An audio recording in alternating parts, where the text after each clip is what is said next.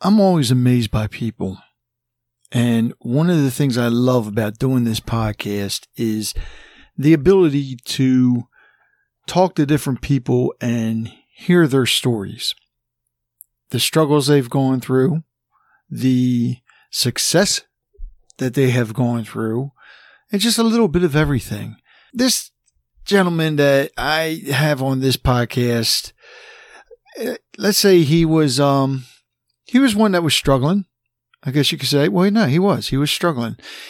Since 2001 though, now he is free from drugs and alcohol, and he's living a new life away from the streets. He was homeless at one point. He was also a heroin addict, an alcoholic, and now he has created some businesses. He has started a nonprofit organization called the Agape Projects, and he has written a new book. And the book, I've been pushing this book because it's amazing. And if you haven't read it yet, oh God, please, please, please do yourself a favor and get it. It's called Chasing a Flawed Son. And you can actually go to chasingaflawedson.com and purchase it from there. Or, of course, you can look in the show notes and we'll have a link for it right there. So the man's name is Daniel McGhee. Very, very interesting gentleman and very interesting story. For those of you that don't know, every September is National Recovery Month, and it's to increase awareness and understanding of mental and substance use disorders and celebrate the people who have recovered. So what we want to do, and when I say we, I mean us, here at the Harford County Living, as well as the Harford County Health Department, we would like to get everybody to put purple lights on their porch or somewhere outside. And if you don't have purple lights, I'll have a link down here where you can purchase them. And also get a purple shirt and wear that on September 25th to show your support for National Recovery Month.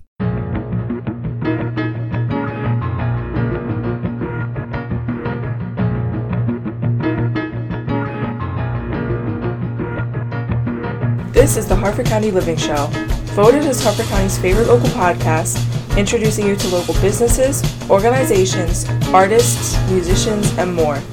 Harford County Living, there's no place like it. Here's your host, Rich Bennett. I'd like to welcome everybody to Harford County Living. I am joined here today by Lyle and Teresa.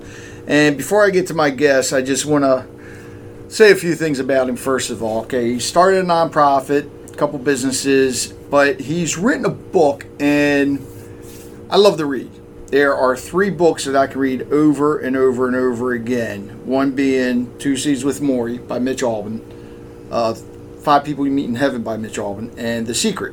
And he's written a book which is now joining those other 3, because this is one that I can read over and over again, and I think by far it's got to be one of the best books I have read in a long time. It's called Chasing a Flawed Son, and we're sitting here with Daniel McGhee today, and he talks about how heroin basically has saved his life. Not in the way that you think, but it has saved his life. So Daniel, welcome to the show, first of all. Thank you for coming out.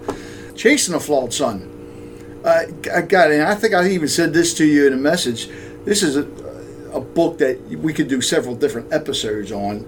But I guess, what made you write it, first of all? Well, one of the talents that I was given since birth was the ability to write. It was just, I wrote poetry, and I wrote short stories as a child, and then I kind of got swayed from the path of learning and being in school and all that, and took the wrong road and messed up my life for many years. So when I finally was able to get myself back into normal living after I got clean off of drugs and alcohol, everybody kept telling me, you need to write a story, you need to write a story, you need to write about your life. And I put it off probably for a decade until I finally found the courage to do so. You put it off that long?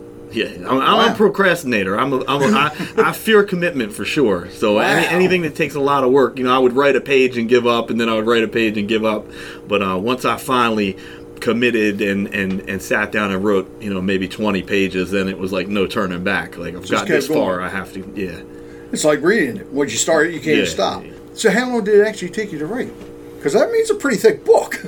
Yeah, once I got started, I wanted to get it out as soon as possible because of the opioid crisis, and you know, if it could stop one life from being lost, you know, I want to get it out as soon as possible and in people's hands. So I smashed through it in probably 6 months, maybe even less. Wow.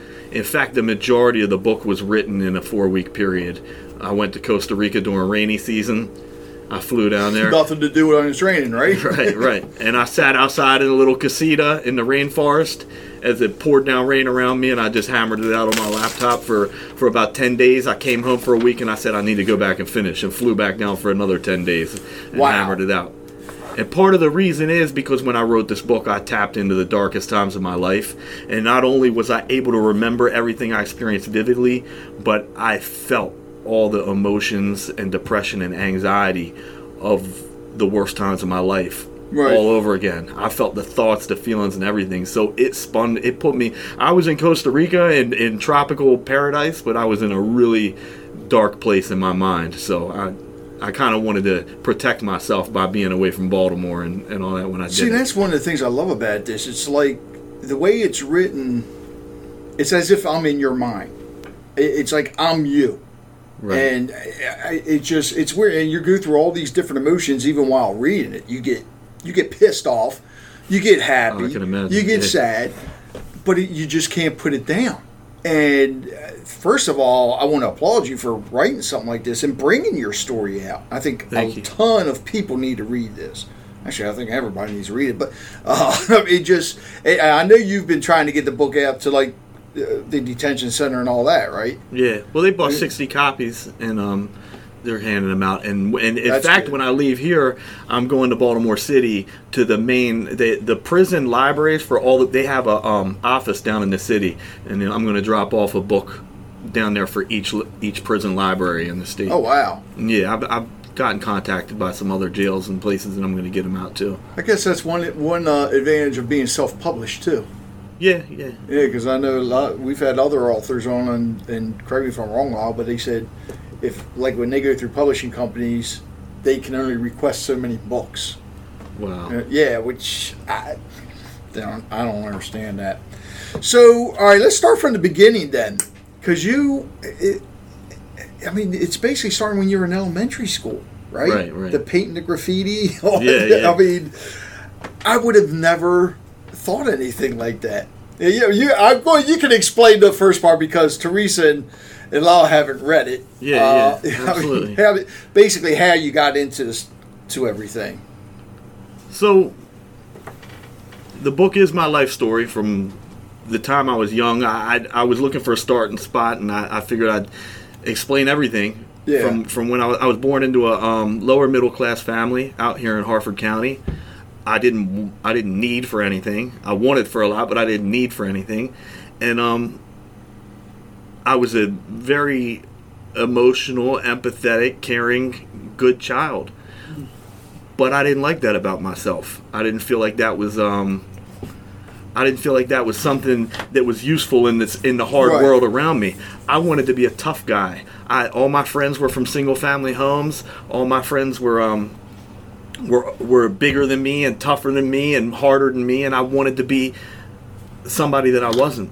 And so I built walls around myself, and I became, I forced myself to be violent and to be a bad kid and to break the rules and do everything to fit in and even be a leader amongst those type of people. And so one of the things that helped me do that was alcohol. Right. And so I began breaking the law and drinking at a very early age. Thinking that, I guess, because of being so young, you wouldn't, I don't know, get into trouble? Or, I mean, I wouldn't, just because you wanted to be tougher, I can understand, but, I mean... I watch pop culture. I watch movies. I listen to music. I listen to gangster rappers, and I watch gangsters on TV. And I wanted excitement, adrenaline. Right. Those were things that I wanted. I wanted to be hard and callous and cold and, a big shot. And I wanted the women. And those are things that I just grew up idolizing and looking up to. But that wasn't my real nature. That wasn't really me. So the way that Didn't want to feel left out. I could prove to everybody else that I wasn't this weak, soft little guy if I went and did crazy stuff. If I hurt people, if I broke laws, if I stole, if I did all this crazy stuff, I thought maybe I could prove to people that I was somebody that I really wasn't. Right. And then I found that even though I was super shy around women and I wasn't really this tough guy, I didn't really want to hurt people, I found out that alcohol could make me that person. Right. Alcohol could make me hurt people with no conscience, and alcohol could make me talk to women without being shy. And so I started drinking, and next thing you know, I liked the person I was when I drank, so I did it every single day. Wow. At a very early age. Wow. Holy cow. Yeah, I guess alcohol can change you. I mean, just put you in that mind to where you feel like you can conquer the world, I guess.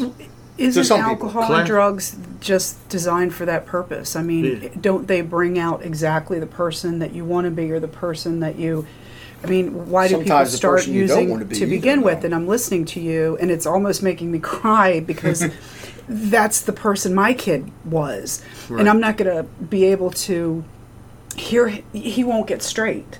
You know, I won't be able to hear him say this to me, which is kind of good because he was just soft and sweet, but he was that person. He was this charismatic, and I'm thinking, this is helping me understand him, you know, which is what I worried about coming here. I'm like, okay, do I really want the real story? Part of me does, and part of me doesn't. But I think that this is going to be even more helpful because who I relate to are the mothers that have lost their children. And we're the people that don't get to see our kids get married. Was lucky enough to get a grandchild, but they never, without that closure, even with the getting clean, until you've lived active recovery, the family doesn't get the answers that they, why? And everything in drugs and alcohol goes back to being broken. People pick up and use because they want to feel or they want to be somebody else. And that's exactly what you've said. And why does it start so young? I used to think for me it was because we divorced, my husband and I, and I remember them pulling Chris off of me when I had to hand him over to go to school and stuff. I just remember a lot of emotion. And what I'm hearing from you, which I'm really tying into, is the fact that maybe the people that are most susceptible to drugs and alcohol or the abuse or addiction are people that are highly emotional, are people that are really masking something else or looking something else. So if you're disconnected, maybe you're less predisposed to being, an addict. I don't know. 100%. Yeah. I see highly intelligent people are prone. You know how they say ignorance is bliss? Mm-hmm. Like if you're emotional and intelligent and you're tuned into everything in this world and you absorb it, like you're more prone to want to make those feelings go away with drugs or alcohol. Sure. 100%. I see it all the time. Very creative, very intelligent. Addicts are amazing people, and when they get clean, it comes out. When they get clean and really work on themselves internally. But unfortunately, there's the lethal aspect of drugs. Is there also another tie to this, perhaps, that one of the things that has taken a back seat from years ago, before there was huge drug epidemics, was church?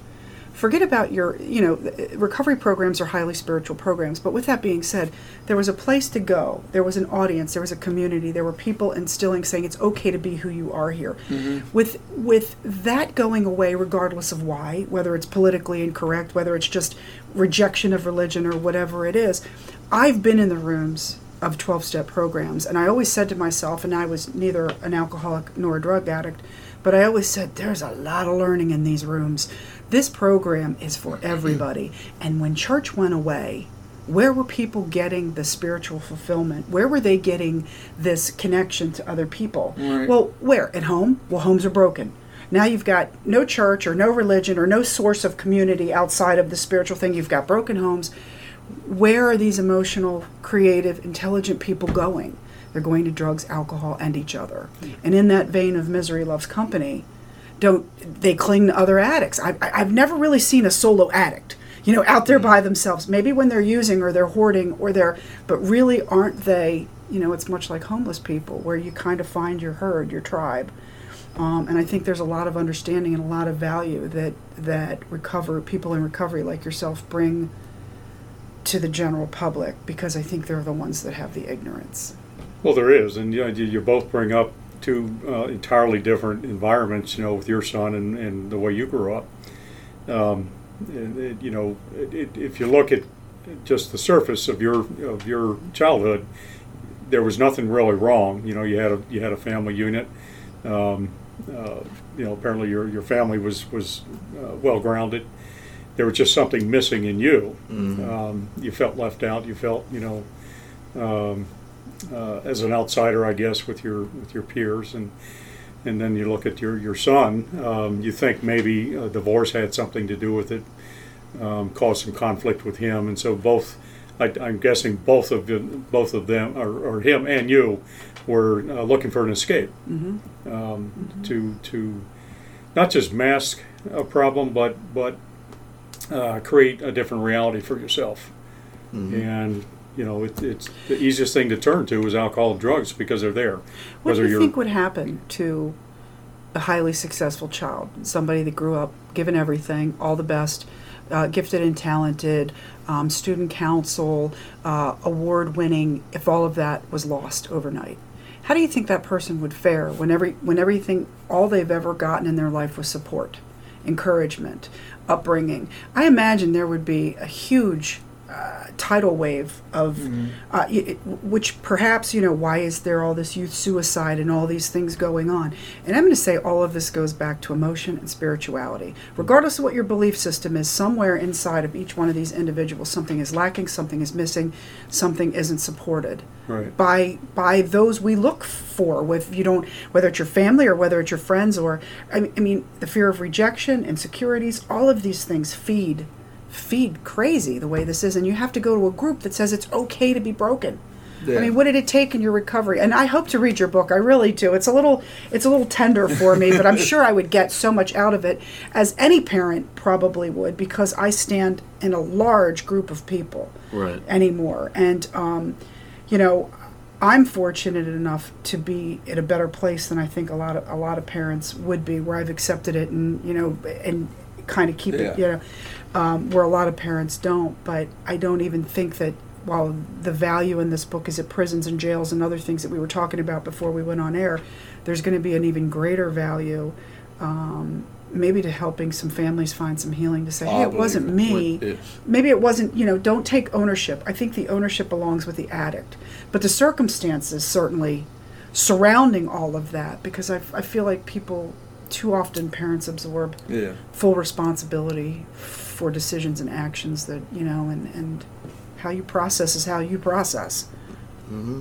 There's a few things I want to touch on. First off, when I wrote this book, the first people that I had in mind were the loved ones of addicts and addicts that passed. Mm-hmm. That's who this book is mostly my journey through the depths of hell and addiction, and very little what happened afterwards. That's in another book. That's in my next book will be recovery and advice and my story of how I got clean and stay clean and all that.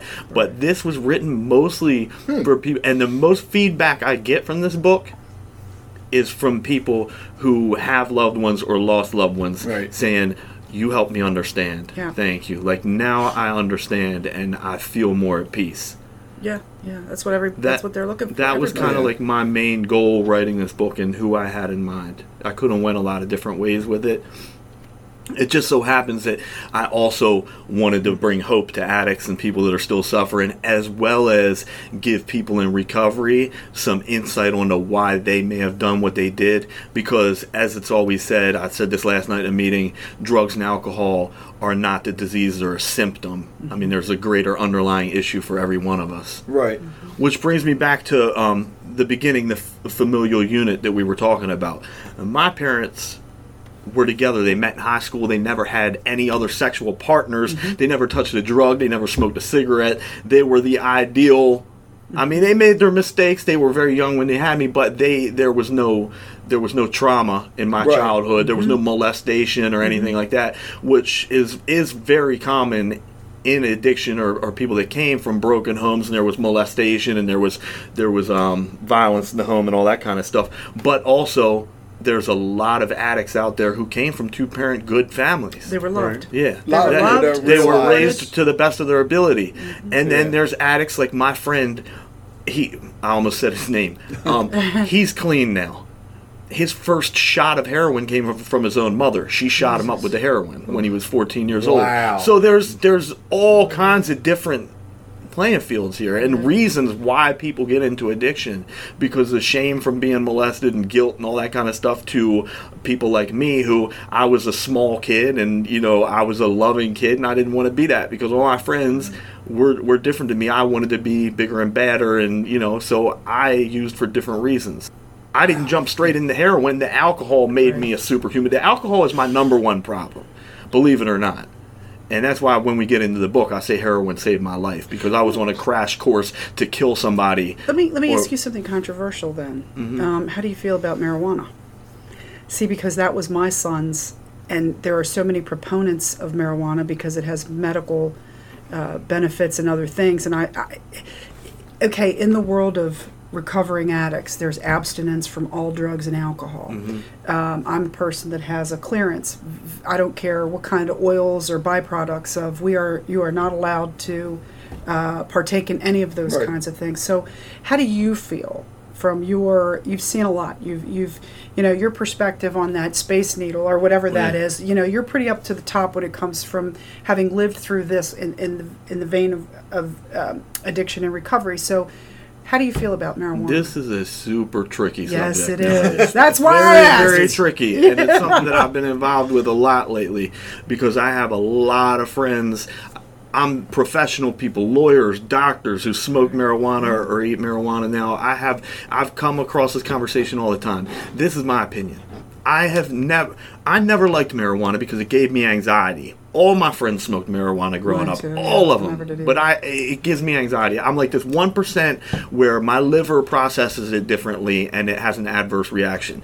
That being said, I've always been a huge proponent of marijuana. Now, when it comes to recovery, there's certain people that it benefits, though. When it comes to recovery, first off, I don't think marijuana is a gateway drug. I think alcohol is a gateway drug. Alcohol definitely is. Yeah. And alcohol is the most dangerous drug. It's the only drug, besides benzos, it's the only drug that you can die from withdrawal. It's the only drug that ever made me black out, beat people half to death, and not remember it. Heroin, cocaine, none of those drugs ever made me do any of that stuff. Alcohol was the worst. It's also the most common and it's also easiest to get. Yeah, It's and there's nothing wrong with it if you can control it. Right. That being said, I don't believe marijuana is for addicts in recovery, because now if you get 10 years clean, 12 years clean, and you decide that you can smoke a little marijuana to help ease your anxiety or depression and go to sleep at night, then you've already crossed the bridge of recovery and gotten to a point where you can try that. But in early recovery, this is what happens. People get clean and they want to substitute with marijuana, and they say, oh, it's going to help me with my anxiety. You need to learn how to live life on life's terms and deal with all the emotions and all the raw feelings that life brings to you without drugs or alcohol, because we use drugs and alcohol to numb it for so long. So when you get clean off of drugs and alcohol and decide, hey, I'm going to smoke weed every day, you're still not learning how to cope with reality and your emotions and get to know your true self, which is what recovery is all about. So you're putting a Band-Aid on something instead of fixing it. You just said the word, you're numbing it again. Yeah.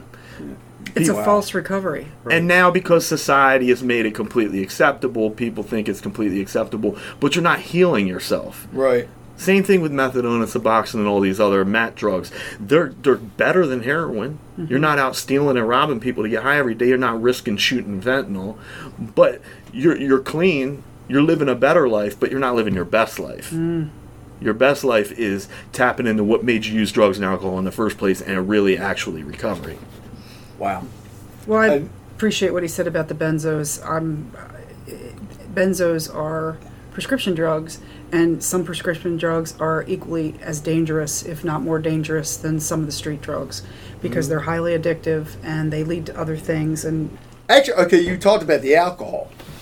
How is it that you got into the drugs, though?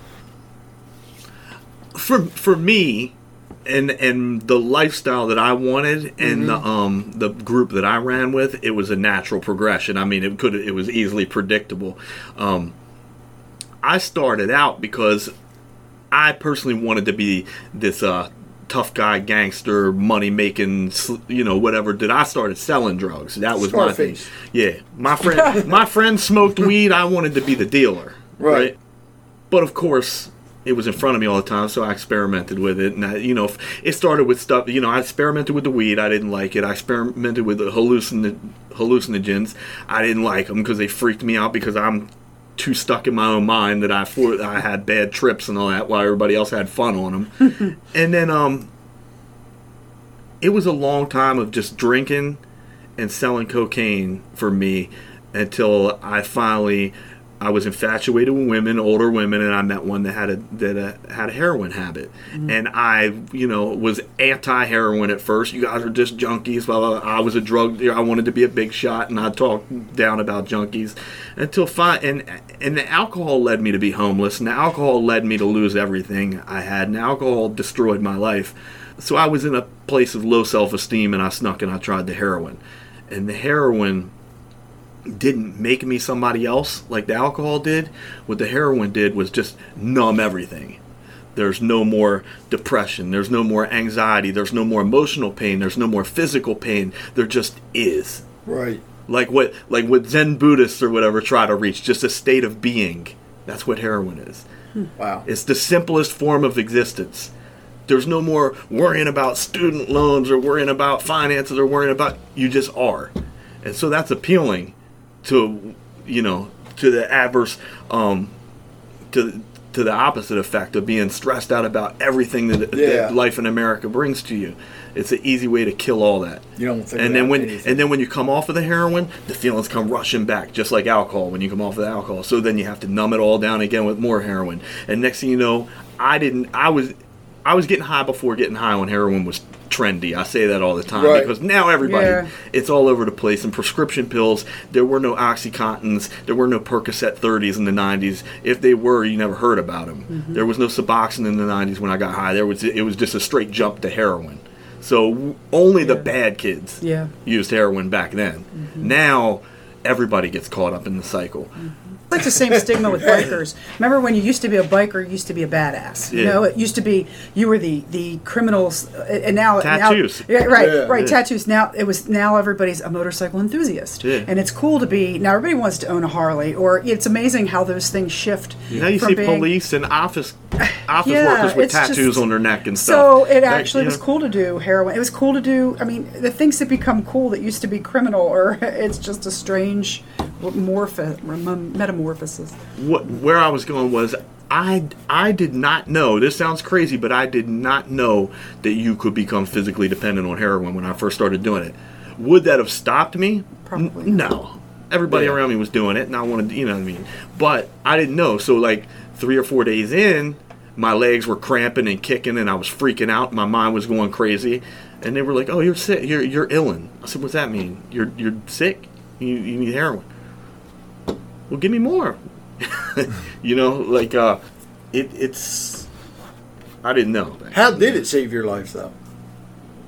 So, as I explained in the book, the alcohol and the ego and this image that I was chasing, I buried every single part of me that was natural to me. This empathetic, young, loving, caring, kind kid that loved nature and poetry and all this stuff. I buried all that because I didn't think there was a use for that in this world.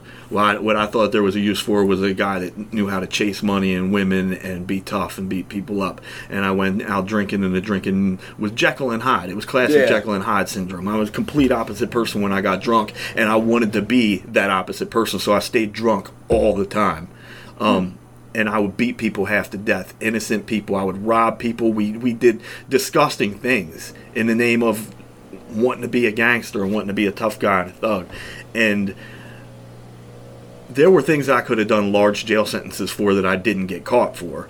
And had I kept doing what I was doing, I would have either died in a car wreck, I would have killed somebody driving drunk, I would have beat somebody half to death, I would have shot somebody, I would have been shot. I mean, there were instances in the book where any one of those things could have happened. and I had no sympathy or empathy as a drunk. Do you think it was hard for your parents to love you during that? Were they aware? I mean, where were they knew fully what I was up to, and they were very much tough love with me, and they had to be because they had 2 younger siblings to look out for who were not on the road that I was on. So they kind of cut you loose to a degree, as far as like, hey, you're going to be out here making these choices. This is, you know. So I'm empath. I'm an empath. So I love everybody. So I understand how to love somebody from a distance and not. Yeah. So I know that I don't ever question their love for me. Mm-hmm. Do you have children? No. So you were somebody's child, right? Yeah. And then, so where is your relationship with them now, or after, post? You know, I don't know. It's wonderful now. Okay. Yeah. Do they ever talk to you about it? Do you have these? I mean, obviously you're out there, you know, taking your personal experience and turning it into something positive and helping other people and being the true person that you were trying to mask all those years. But how do you? I mean, what has come of this for you with your connection to your siblings and your family, as far as? So I have a younger brother and a younger sister. Throughout active addiction, I stole from almost all of them. My brother was too young to have anything worth stealing at the time. So I pretty much was thrown out of the house when I was 18. Best thing they could have done for me. Best thing they could have done for their family. Tough love saved my life. That's my story. It could have killed me, but it didn't. I was thrown in the water, and it was either sink or swim, and I sank for a while, and I would gasp for air and went down and went back, and then finally learned how to swim. And I'm one of the lucky ones that survived. But if it wasn't for that tough love, I may have never been humbled enough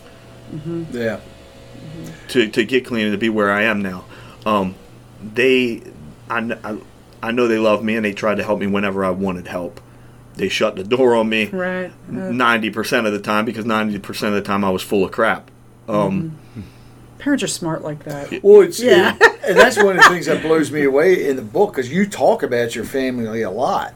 Yeah. And they, without giving everything away, but the one time when you went to court, and you saw your father there, you had no idea he was coming, and what he said to the judge, and I'm like, wow.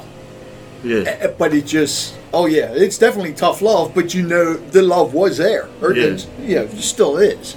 Well, they wanted the best for me. Yeah. And they wanted the best for their own peace of mind. You know what I mean? Like in that instance, it's better for me to be in jail than on the streets, because they know I'm alive in jail. Absolutely. You know what I mean? Yeah. And I'm sure every parent can identify with that. Absolutely. So fast forward to after recovery.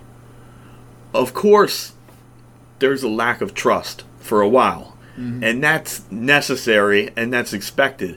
Now, what kills me is a lot of these people I talk to, they get clean and they expect their family to trust them right away, and they get frustrated. I mean, you've lied to them for years and years and years, lied straight to their face and stolen everything, and then all of a sudden they're supposed to trust you, and if they don't, then you hate them, and it's frustrating. But anyways, I knew. I was to a point where I knew I was wise enough to know that I had to earn trust back, and it was going to take a long time to really prove myself. I mean, years, actually, because I had done damage for years, so it would take that long to earn the trust back. But I forged a relationship with everybody in my family. We have great relationships now. I mean, there were times where I was able to financially help them and employ them. I mean, my mother still gets paid to do the books for my business, and it's been a blessing to be able to be there for them in their rough times, like they were there for me in my rough times. And my brother and sister, I have good relationships with them as well. Well, that's interesting, though. The key, I mean, having never been an addict, I'm curious to know what you think the key is to maintaining sobriety, because when I think back and I hear this, I was blessed enough for my son to have some clean time.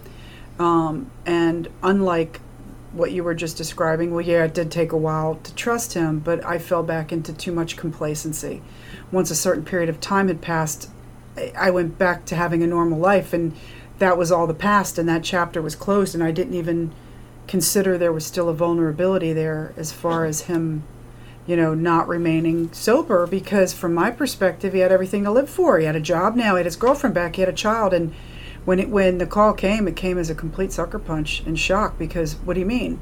I thought we were out of the woods. So I still feel like, and this is just one of those things thrown it way out there as far as, but like Chris Cornell, who was one of my absolute favorite musicians of all time, I just truly believe that his prior addiction and his medication and those kinds of things parlayed into the suicide. Somehow it was connected to his addiction. But with that being said, I mean, any advice or thoughts as far as people that are in recovery, early in their recovery, but past what would be considered the danger zone? And then I hear it. I'm in a lot of groups, one called Not in Vain. It's all mothers that have lost children. And one of the commonalities or the threads that I find most disturbing to me is how many of our children got clean for a pretty significant period of time, not weeks or days. It's like quitting smoking. You think by the third year you're out of there.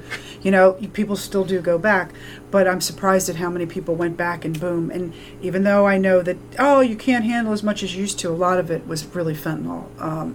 There's more fentanyl poisoning now than there is overdosing off of sheer volume of drugs. But I mean, what's your take on that? Because how long have you been recovered? Okay, so I've been doing the recovery thing for 18 years. That's a long time. Now, my clean date is May 21st, 2011. Ah, see. So here's what happens. I get clean for 4 years. In 2000, in 2004, I go get my wisdom teeth pulled.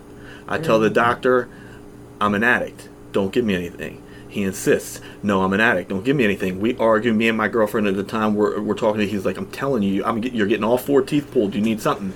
So I said 3 days. Give me 3 days worth of Percocets.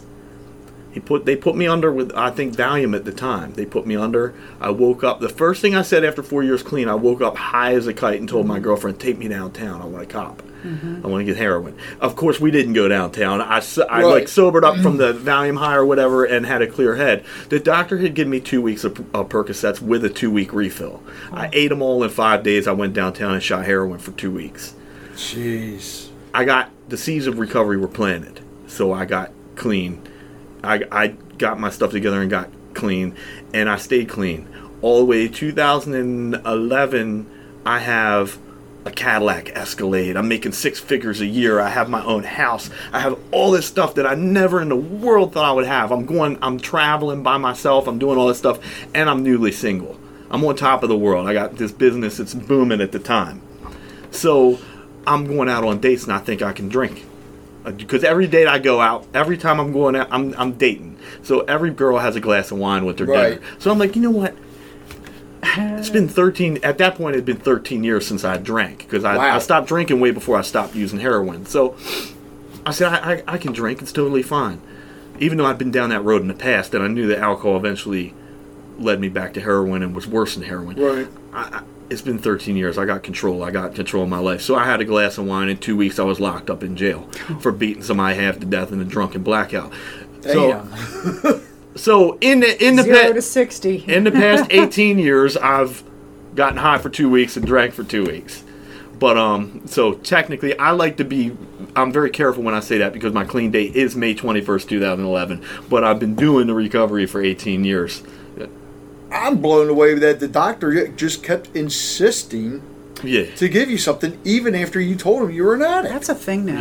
Yeah. That's a thing now, where they're trying to make they, meaning the general public, whoever, are out there saying you need to be cognizant of how many addicts, because it's happened too many times, that it is from a simple procedure. Somebody gets in an accident, needs painkillers, that these doctors need to be more responsible in the questions that they ask up front, which is why I mentioned Chris Cornell, because he had like 15 years clean from drugs and alcohol, and they put him on something, and then bam, he's like, commit suicide in 2 weeks. To me, and again, this is just saying, that has the signs and signals all over it, that's somebody whose sobriety was then jeopardized, didn't want to go back through hell as some of these people have come from. Not to say that that's actually it happened, but it could have been, and it speaks to exactly what he's saying, where I think, I hear it all the time.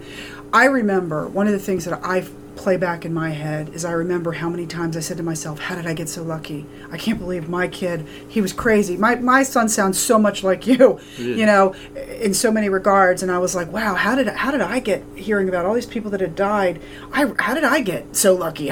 He's a crazy, this one, you know, he was in so much trouble. I was in court, you know, I'd take him to school in one door out the other. He was just a handful. And I was like, wow, look at this. And I got complacent. And I just, you know, 18 years, yeah, okay, but even at 2 or 3 years, and I hear these parents saying to me, "Oh, I'm so glad." Well, mine's, I'm here.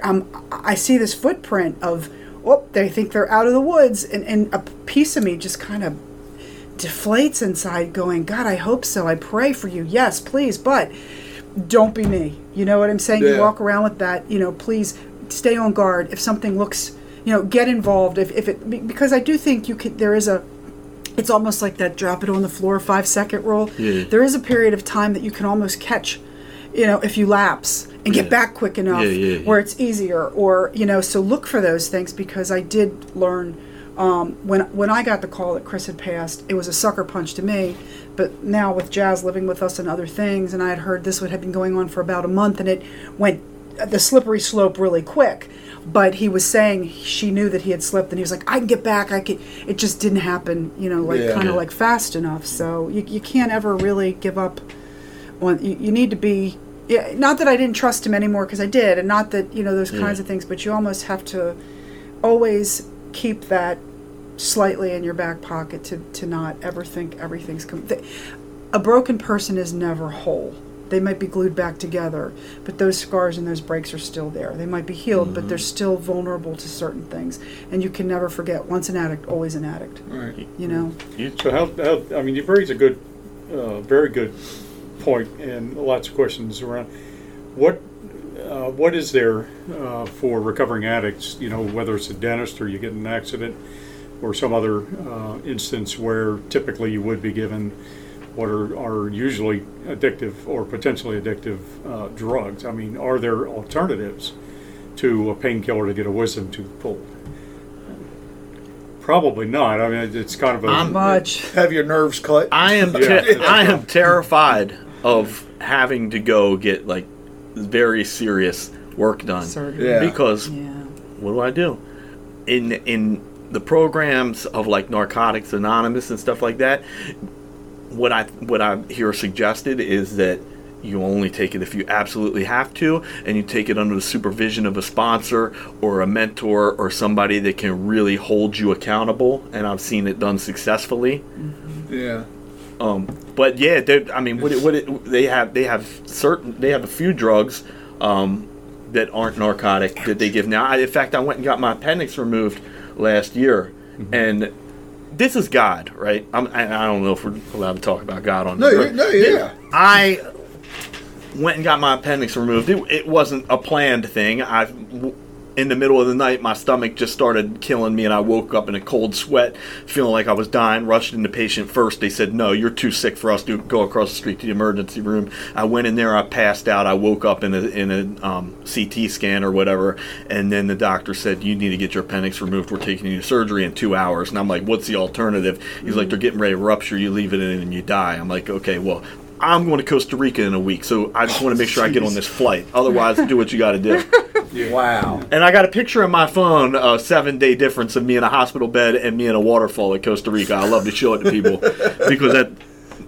But I went and got my appendix removed, and I'm Googling, and all this stuff is saying how painful it is, and it's the equivalent of a woman giving childbirth, and all these resources say how painful it is. I didn't take one pain medication. I didn't feel 1 ounce of pain, and I've had a couple different instances in my life in recovery.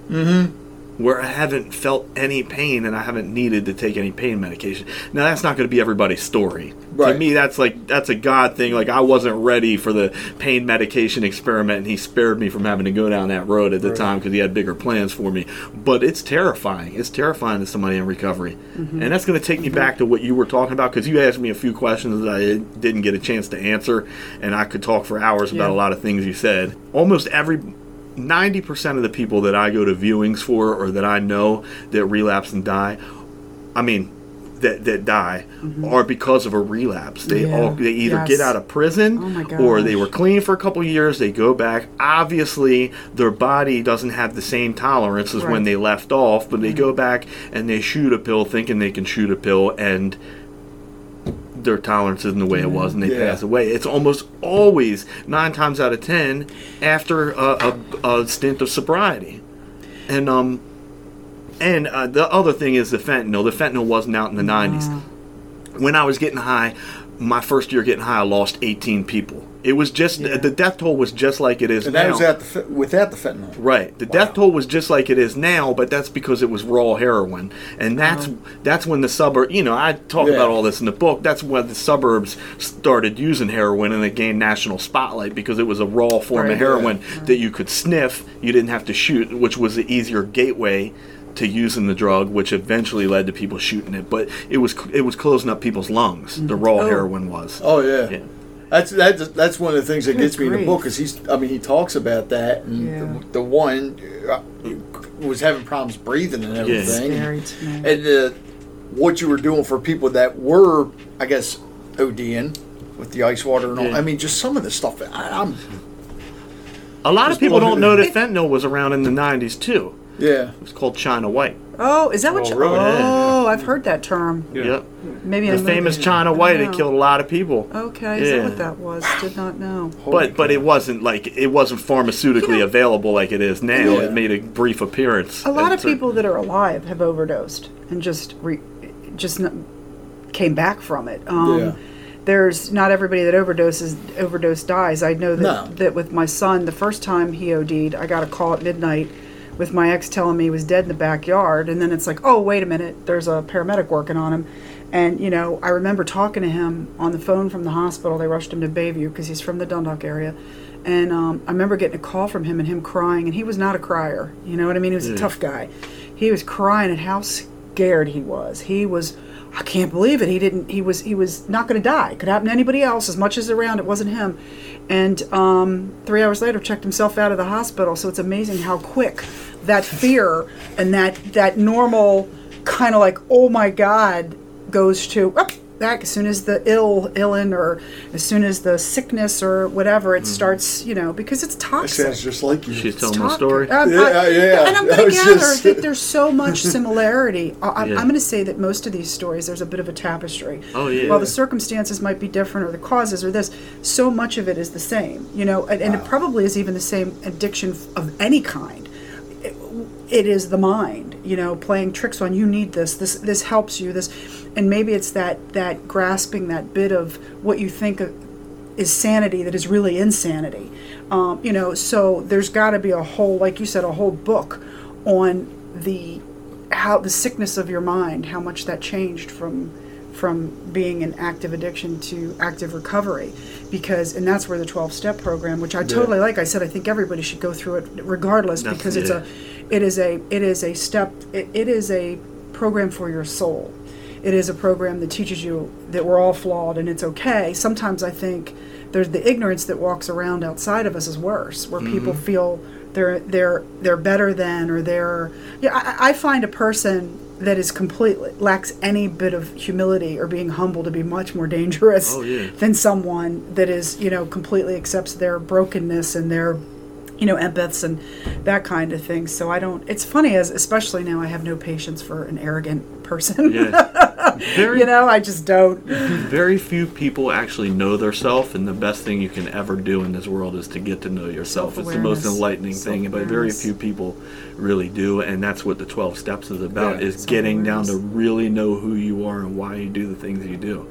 Most people just go through life with blinders on and have no clue who they are or why they do what they do. It's about accountability, and that's one of the things that scares me about the way the country is right now. As we continue to accept everything, the whole trophies for everybody, and the mentality that's out there is not productive for real life, because in real life there are bad, sad, I wish I have to start writing this down, but it is the struggle that is what life is. Mm-hmm. This thing of being happy, nobody promised anybody happiness. Happiness is a byproduct of what comes from inside of you. And so if you're chasing it externally with women or money or pride or ego, what you're getting is a shallow bag of tricks, smoke and mirrors. That happiness comes from surviving things, accountability, all of what I even believe in, like the karma. If you sit down, most people have a misconception of what karma is, but the true definition of karma, if we lived a world in which we were governed by the thought process of what karma is, we'd live a better world, because karma is not punishment. Karma is balance. It is about balancing the nature of everything and being equalized. Mm-hmm. And so if you come into this world and say, hey, your life path, your lesson was not just to survive all this, but then what do you do with it? And going back into my article about my polymer clay article, which is on the opioid Open Hearts Project for Opioid Awareness, has to do with giving it away to keep it, because that's what it is. If we aren't giving pieces of ourselves away, the parts that we need maybe the most to other people, we're really not living our best life, I don't think. So I applaud addicts. I'm a big fan of addicts. I love, not that I want to hang out with current, active addiction, but some of my favorite people to talk to, best rounded, are people that have been homeless, are people that have been addicts, or people that have lived in the worst situations, have come up from that, because they're the people that are helping people. They're actually in the service of others. We have to stay clean. We have to. Yeah, you have to be in the service of others. To survive that way. Yeah. You talk at one point, or at one point, when you said you dealt a lot when you were very young. Mm-hmm. At what point did it the reality, or even the thought of being caught, imprisoned for long periods of time, at what point did that hit you as maybe something that says, maybe I'm just not doing the right thing here, or did it even? Never. As we spoke, I think before the microphone turned on, about how as children, as young people, we're just like immune to the idea of death. It can happen all around us, and we don't even like tune into the idea that it could happen to us or care. The same thing with prison. The same thing with any types of consequences. Yeah. It's like we're the toughest people in the world. We do what we want, and then when the handcuffs land on us, then we cry and bawl, and we're victims. And then as soon as they come off, we go right back to the same behavior. It's just it's an immature mentality, and it's just, I don't know how to get that to sink into people's heads, because we can go around to schools and we can go around and talk to young people till we're blue in the face about the consequences of crime and the consequences of addiction, but it never seems to sink in. It definitely didn't sink into me. They did Scared Straight programs when I was young. When I was 14, 15, and I got caught dealing drugs. I mean, they brought me into the prisons, and they had the guys climbing on the bars saying, "We're going to rape you if you come in here," and all this kind of stuff, trying to scare us. And we just laughed. We thought it was funny. They took us to shock trauma and showed us shock trauma victims. That didn't stop us from drunk driving. That didn't stop. You know what I mean? It's like, it's not going to happen to me. What do they say about the young males? Their frontal lobe doesn't mature until they're like in their 20s. I mean, there's something in the brain that doesn't click until you hit a certain age. Like, you just don't think that or you don't care that these things will happen to you. I definitely did some things. I don't know if you read the book. I know you did. I did some things that could have landed me 50-year sentences in prison. And had I gotten locked up for those things, I would have cried like a little baby, and I would have been the biggest victim in the world. But I still did them. It's just didn't register. Yeah. I used when I was younger, and I think one of the things that stopped me, at least for a while, was when my best friend got killed. And this is back in '86 in Ocean City, and he was at a party, and this girl kept falling down. He kept helping her up. Well, the boyfriend got mad, and I think the boyfriend was all cooked up or something. Mm-hmm. So my buddy left. Figured, I just want to avoid everything. He's walking, was it Coastal Highway, I guess it is? Yeah. walking down Coastal Highway. Well, the guy decided, well, we're going to go find him. Found him, shot him in the head. And when I was actually DJing at our nightclub when I got the news, his two brothers came in and told me.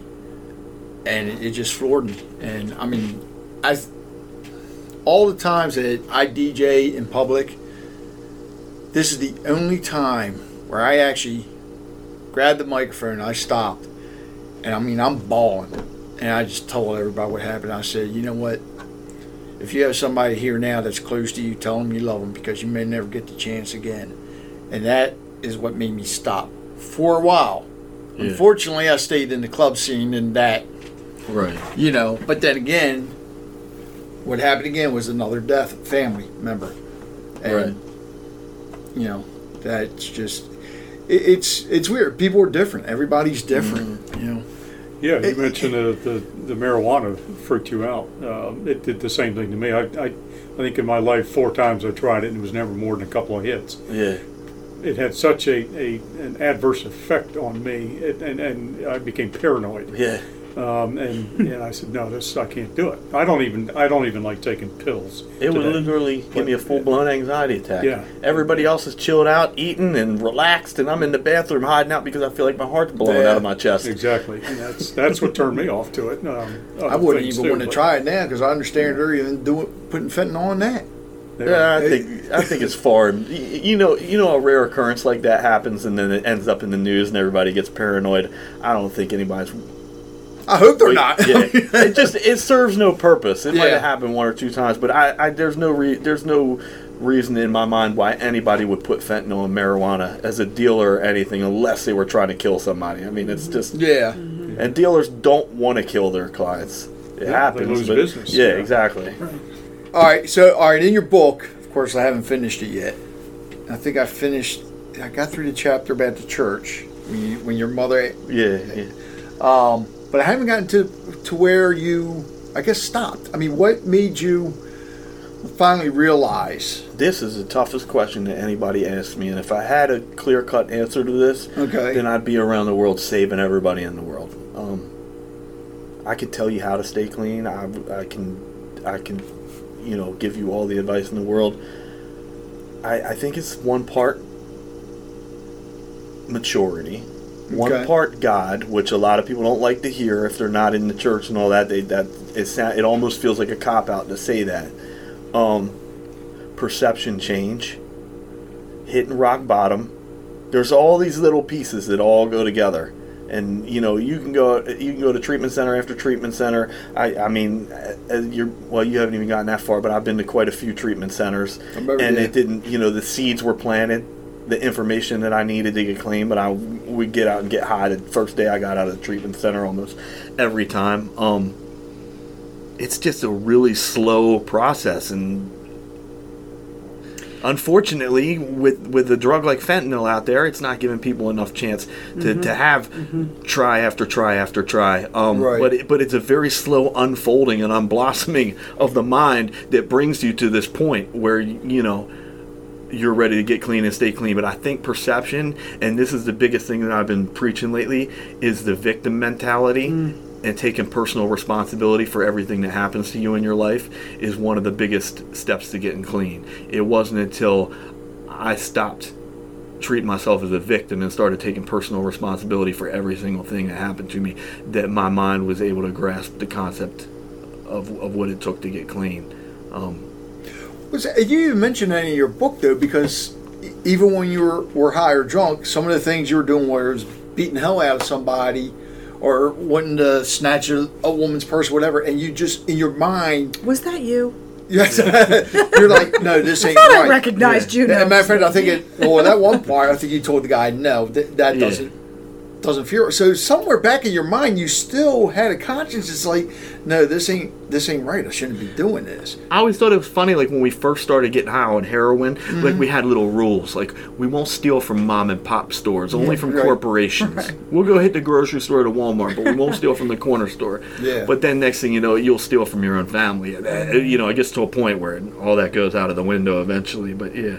I mean, everybody has. I like to think that everybody has morals, except the rare sociopath. With the exception of those serial killers, I think everybody has a conscience. It's what you do to suppress that conscience that takes you down the roads that it takes you. Some people, I think, are born with the desire where their fulfillment in service is all good. Maybe they've matured or evolved to a level that they don't have to go to those dark places. But I think everybody's been there. Right. You know, for me, it's a soul thing. I mean, you talk about God, but and when rock bottom, that goes across the board for anything. I can remember with the loss of my mom, you know, it took me 3 years to get out of the grief. Like what people will ask me, that's the question I always get. How am I able to live? How was I able to move on after my son when so many of these parents are stuck in, like, their wheels spinning, they can't get out of this place? It isn't one thing. It isn't a light bulb moment. It isn't it's a process. And one day that process clicks. It's like flicking on the switch where all of a sudden everything lines up perfectly in the universe for you to take that next step, and it makes a difference where every other time it was a step backward. So that mindset, you're in the right place, the right time, and then you capitalize on it, because if you walk down that spiritual road of when things happen, you know, this is where free will becomes a part of that process. And I think that there are many opportunities for us in life to step onto that path, but we make the decision when to do it. And it is the perfect alignment of being sick and tired of being sick and tired. When do you get over heartache? When you're tired of being depressed? When do you get over being an active junkie? When you just can't, you have more. When did I quit smoking? I quit smoking when the desire to breathe was greater than my desire to smoke. And it's all about that. And it's the culmination of all those things and all those experiences at one time where that light bulb goes off and you go, you know what? That fork in the road, I'm going to go this way this time. Now, that fork shows up many times over. It doesn't go away just because you stepped on the right path. And I often say that in the process of graduating, everything in life is a graduation. When I see people, like it happened with me in a relationship, when are you ready for the right person? I think you're ready for the right person when you change. You know, like I was a person for the longest time that kept picking guys like you. You know, my first husband was a guy like you. I remember that remark. You know, and it was like finally, you know, on husband, you know, I had two husbands and I had another failed relationship, and I was like, Teresa, you're a good person. Why did these things keep happening to you? And it was the moment that when I accepted responsibility and said, you know what, maybe it isn't everybody else. There's something wrong in me. There's something I'm not addressing. And when I made the change and went, you know what, I'm going to love like I've never been hurt before. I'm going to be that vulnerable person, but with a difference. I'm going to set boundaries, and I'm not crossing those boundaries for anybody. And the point isn't what. That's that way with everything in life, no matter what the situation is. When you make a conscientious decision to say no more or no less, that's when we start challenging ourselves to live that perfect life. And I look at my life today, and we all have a past. We all have stuff behind us, whether it's marriages or, you know, and we do these things to ourselves. And when do you really take off? When do you really take off in the right direction? Is a moment when all those things, personal accountability, not being a victim, taking responsibility, wanting more for yourself, and whatever it is. You know, I look at where I am now and I go, whoa, you know, it's easier. It's easier not to be successful. It is. It's much easier. Mm-hmm. Being successful is a matter of taking all those things. Comes with a lot more responsibility. And the responsibility sucks. Yep. You know, but when you accept it, it's like the universe. It's like the parting of the seas where these things start opening up for you. And right now I'm challenged in my own personal life where I believe in seeing like the number sequences. All of a sudden, for the first time in my whole life, I'm 52 years old. And it's like I'm seeing 1111. And here I am on this path of having this store. And I've been trying to write a book I had somebody tell me I was going to write a book for years and years. Why? I did the same thing. I've written a couple chapters. I give up on it. I do this. But everybody has a story to tell when you're ready to tell it, and not a moment too soon. And it all came through. I used to write poetry too. Yeah. Some of the best poetry I ever wrote came through me in like 20 minutes. Mm-hmm. I wasn't even trying. I was just sitting there and just like, I better write this down. Yeah. When you try to do something, it's almost like when your own portal opens and the best divine kind of things come through you. It's just really amazing. So I've accepted my life as the mother has lost a son and said, I'm not staying down here in this grief. I'm going to take that out to every mom or every person or everybody I can help. to try to help elevate them to a point where their life is healing and they're accepting this was my journey for a reason. I'm not cursed. I'm blessed. Accept those blessings and things happen, right? When you talk, you go here, and I have like 15 things I want to say. Oh, I'm so sorry. No, it's great. No, live it here, squirrel. We could talk for like 20 hours here. Absolutely. We could have the longest podcast of your life. Yeah. But Squirrel.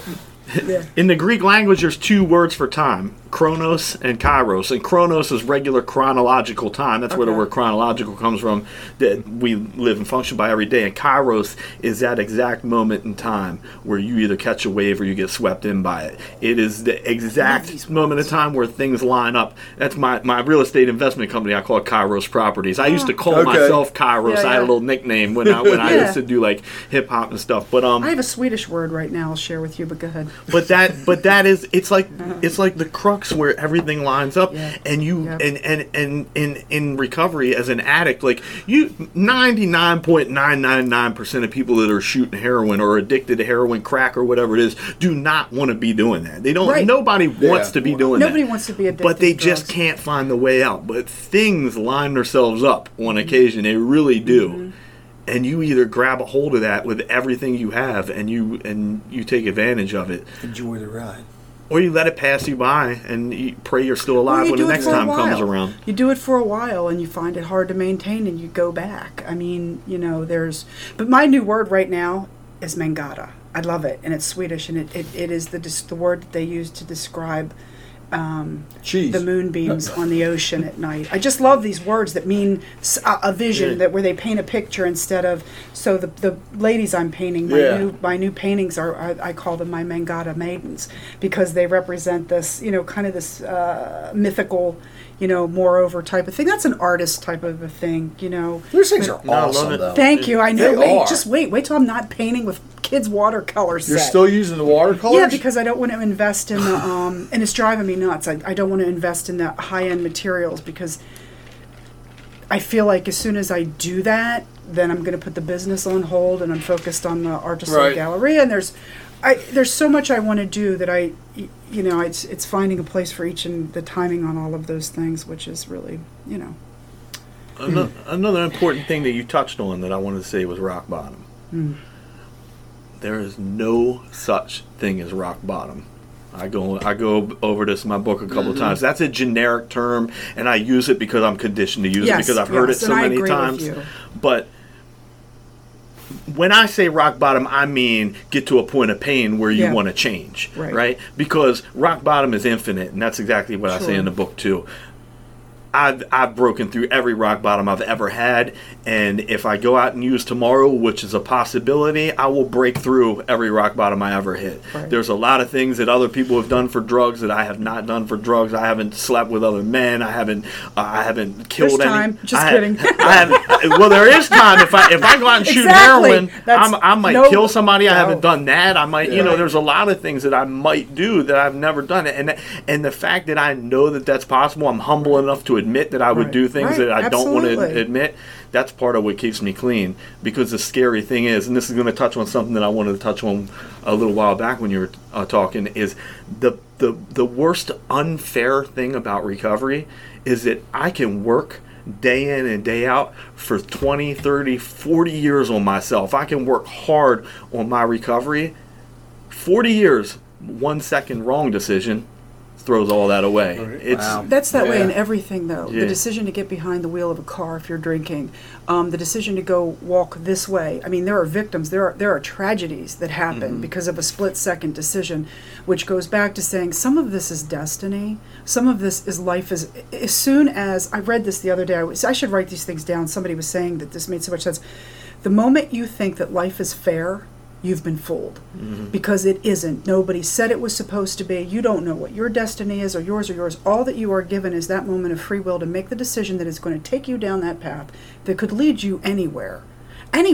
So most of the time I go back to the word karma, which I just love that word. And not the way people use it. I hate the way people use it. But that balancing of that universe is a teacher. It is a teaching tool. It is not meant to be a punishment tool. And we're being taught things that we need things that are trying to make us whole. And on that journey, I don't know your flaws. You don't know. I don't even know my own level of flaws. But it's all designed in some capacity to try to make us whole, better, whatever, to be this being of light or love. Or so until we are completely love, we could do a whole podcast on spirituality, on New Age spirituality, not religious spirituality, as far as growth and things like that. Because believe it or not, and when you talk to like mediums and things we were talking about a little bit earlier, there are supposedly steps in the human process, one of which is all of us would have to be an addict. Because there's a level of suffering and emotional turmoil and things that you go through that only come through that process. And so it's almost like every human has to die once by murder. Everybody has to we have to experience all of this to fully understand it. So I've always been very cautious about people that judge another person's situation, because when I see these people out there, these people videotaping the drug addict that's in that, what is that state called again? Nodding out. When I see this and I see people making fun of what is a serious, troubled, broken, rather than being helpful or doing the next best thing, there's something in their future at some point that they're going to have to relate to that on a personal level. Doesn't mean it'll happen to them, but it'll touch their lives in some way to make them understand that situation. And that's what people should fear. Fear yourself. Because to some degree you are bringing into your life exactly what it's that boomerang effect of, so I'd prefer to walk behind people that have that understanding of every step is a landmine to some degree. Now, whether you put yourself directly in a minefield or whether, your chances are greater, but the farther away you put yourself from the process, but it's always there. Always, so. Move forward a minute. Getting off the book. Agape Projects.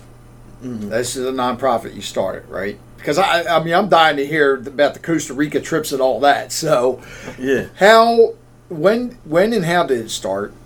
And explain exactly what it is.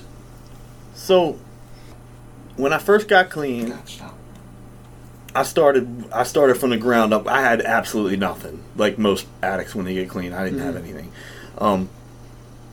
I put on an apron and waited tables, and I waited tables for 5 or 6 years, and I was stuck. I didn't know what I wanted to do, if I wanted to go back to college, if I wanted to do this, but every career that I looked at had, I have a criminal record. I got 4 felonies on my record, so I don't know what I'm going to do.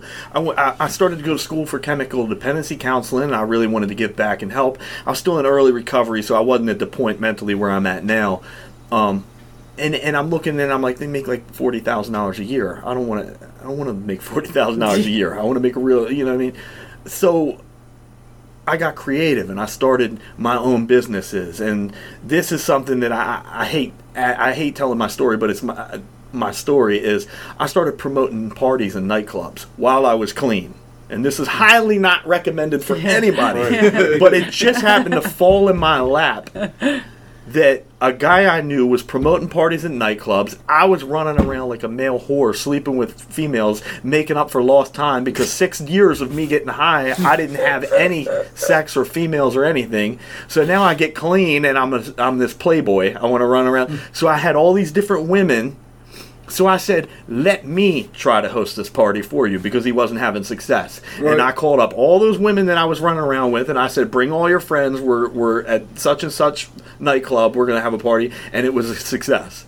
And so he said, you know what? You're better at it than me. Why don't you do it? So I started doing it. And I sat at the front door, and I stamped hands, and I collected money, and I paid the DJ and the security at the end of the night, and I didn't go inside the club around the alcohol and stuff. I removed myself from temptation. That's highly not recommended. Like they say in recovery, if you go to a barber shop long enough, you're going to get a haircut. Right. It's amazing that you were able to stay away from it. So I did that for several years, and I stacked a lot of money, and through that I made some connections, and I met a guy that had a successful bail bonds company, and I said, hey, I want to try my hand at that. I think I can do it because I had all the passion in the world to chase financial security at the time. Right. So I built this bail bonds business from the ground up. I hustled at it day and night, round the clock, did everything I could because it was my kairos. It was my time to catch the wave or get swept in by it. And I dove into it, and I was successful. So I get a house, I get a car. I'm no longer wondering where my next rent check is going to come from. I'm not scraping the bottom of the barrel anymore. So now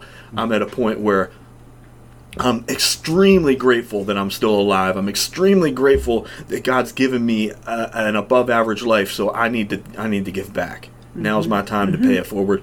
So I start with something small. I went to a yoga class. I remember I went to my first ever yoga class.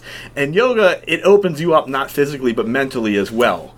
I left the class and I was sitting in my car and I said, I'm going to take 50 children shopping for Christmas whose parents have either died from an overdose or are incarcerated. Wow. Because the children shouldn't suffer for the parents' mistakes, you know what I mean? And those children are more likely to come to repeat that cycle if they're not, if they're treated differently than their peers. So I went and did that. It was a small gesture. I only spent $50 a child, so I took $2,500 of my company's money and took them shopping. The next year I did the same thing, but people on Facebook said, I want to sponsor a child. I want to sponsor a child. I never asked for $1. People just started throwing money at me to sponsor a child. So over the years, that 50 children grew to 250 children that I was taking every year to Toys R Us.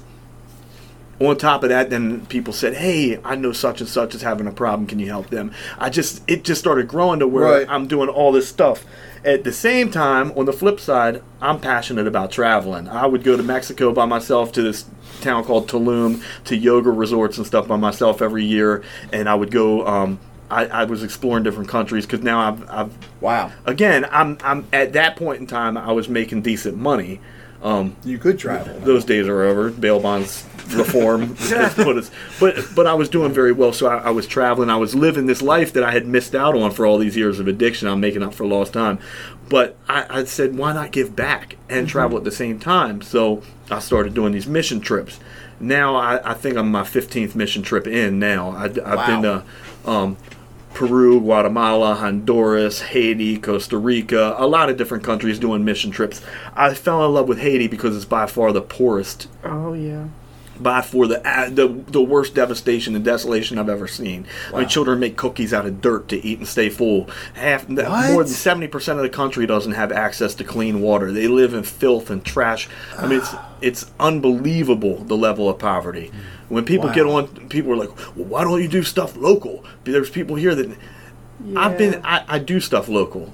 Right. They have free Wi-Fi. They have free smartphones. They have horseback riding and archery programs for poor children. They have everything you could ever imagine. If they don't tap into it, it's because they don't want to tap into it because of laziness here. It's unbelievable.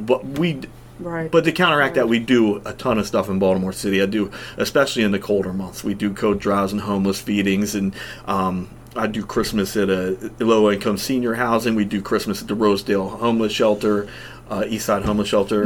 There's a ton of stuff that we do locally. So that all those charity and service acts just grew exponentially, and I became addicted to it like I become addicted to the drug. Yeah. It's my new high. Right. So the forming of the nonprofit just eventually was added just to add a level of legitimacy to it. It hasn't really changed anything. It just gave it a name and a 501(c) number, which is the Agape Projects. My mother and father were looking to retire somewhere outside of the U.S. because they can't afford it here. They can't afford the health care and all that. So they were looking at Mexico and Belize. I said, come check out my home away from home in Costa Rica. They fell in love with it. My mother now lives in Costa Rica and started an animal rescue in Costa Rica. So she started an animal rescue in Costa Rica. Well, a lot of monkeys get shocked walking across the telephone wire, so that's a huge thing that they do is save the monkeys.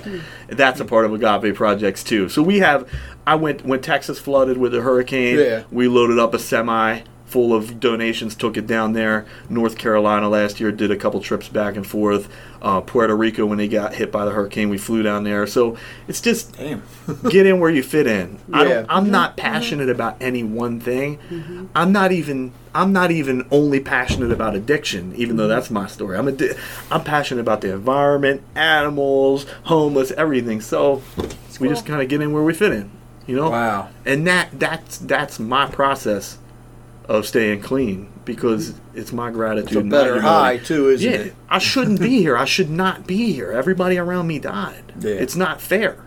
So this is my way of showing my appreciation. I know that God gave me a purpose. I don't know if it was the book. I don't know if it's other stuff, but I'm constantly chasing whatever my purpose is, because I know that I'm alive for a reason, because I shouldn't be. Yeah, well, it's obvious giving back is the reason. It's just, it's widespread, but yeah.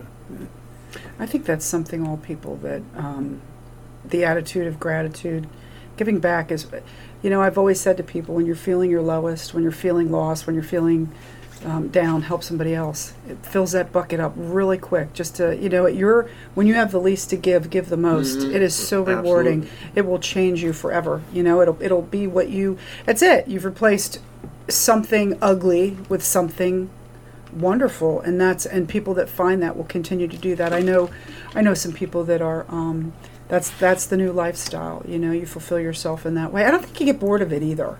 It's one of the few things that'll hold your attention. Helping somebody is something that never gets old. And I know exactly what you're saying, because when Chris died the first year that I raised that money and I gave it to the Helping Up mission, it was huge for me. And it was huge for me because I was giving back to a place that had helped him. They are amazing, by the way. They are. But they're also very well funded. Chris Scherer, the director of charity, is on my friends list on Facebook. Yeah. They're wonderful. I applaud and appreciate them. But the following year, I gave to a grassroots project, Little Faces, that does things for the children of those that have been lost in addiction, and it meant a lot, because they needed $1,800 a year to fund them, where my little $7,200, was something for helping out. And trust me, I did. You get this money, and it's like, man, what I could do with this, and to just turn it over when you're not.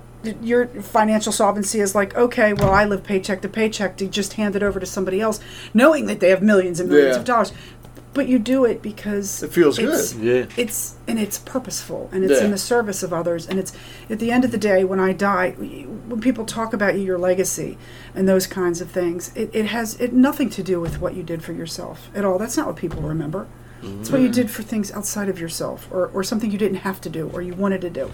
And that's what I think the whole evolution of growth and soul and keeps you, And I see, when I see people out there that are just day to day, you know what I mean? And they're just doing their grind, and it's the whole thing with neighbors too. I'm serious, because everything is about being involved in something outside of yourself. And the whole reason our country was such a land of opportunity. Look at how that opportunity has been squatted on by people that just take it and use it for themselves. And the guy, I'll never remember his name, but I'll never forget who he is, the one that owns that company that took that drug that was needed for people to live, to make money. It was all greed. And now look where he is. And you just watch these people that do more harm than good. It's almost like the yin and yang, the black and white. You've got so many people out there in the service of others, and those are the people that usually have the least. Right. And you've got these people in the service of themselves that have the most. But at the end of the day, when you do, you wonder who's the most fulfilled. And I'm going to say the happiest people are the people that are doing for others. Well, I don't mean to get biblical, but they say the kingdom of heaven is within. Oh, yeah. And it's easier for a camel to go through the eye of a needle than for a rich man to get into heaven. And so if the kingdom of heaven is within, that's why it's more fulfilling to do good deeds and to give your money away and do all that. But I'm not totally unselfish. So what I say with some of the keys to recovery are doing the exact opposite of everything I did in addiction. So I tore my body down in addiction. So now I'm in the gym all the time. I mean, I love the gym. It's my outlet. I tore my brain apart. I killed my brain cells. I do crossword puzzles. I read. I write. Every single thing very good. every single thing that I did opposite. I was selfish. Everything was me. Give me more. So now I give. I do every single aspect of my life. I do the opposite now. Taking care of self is paramount. It's first. Yeah. And that's why when I made changes in myself, the first thing I did was for self-protection, which is boundaries. Now, boundaries of not being taken advantage of, because you have to be smart about how you live your life. And there has to be a point of being selfish. But that selfishness it's all about intentions and motivation, and that selfishness is designed to help you. You have to be selfish to be able to give, because there's nothing left of you. There's nothing for you to give away, you know, and how do you keep filling that well? Well, you give it away to keep it, which is, you know, very much a part of, they need to have programs and things. You know, when you talk about education, this country and its assets and all these things that people don't capitalize on, and I went through the same thing where I was like, well, you kind of have the money and you don't, you know, where do you put who do you help? And I think there's selfishness in that. Giving is selfish. It is such a selfish act to some degree because of what you get back out of it. You know, but that's why I love the addicts. You know, the recovered ones, like I said, I had a love-hate relationship with my son. Right. I never stopped loving him, but when he was in active addiction, I couldn't stand him. I didn't like who he was, but it wasn't him. It was that mask of that person, that, you know, the BSer, the person that was lying to me like I didn't know. You know what I mean? It was so insulting. The addicts they insult you as they stand before you with their web of lies, and you go, okay. You know, I have not my most favorite material possessions are gone because they were pawned. But what I learned from that experience is those things mean nothing. I have the memory of those things. It's in here. Yep. Everything. Nothing I have I will take with me. Hanging on to something is a false. He pawned my mom's ring. It was like my favorite most. And that loss, like you said, heroin saved your life. That loss saved me to some degree. Because it freed me.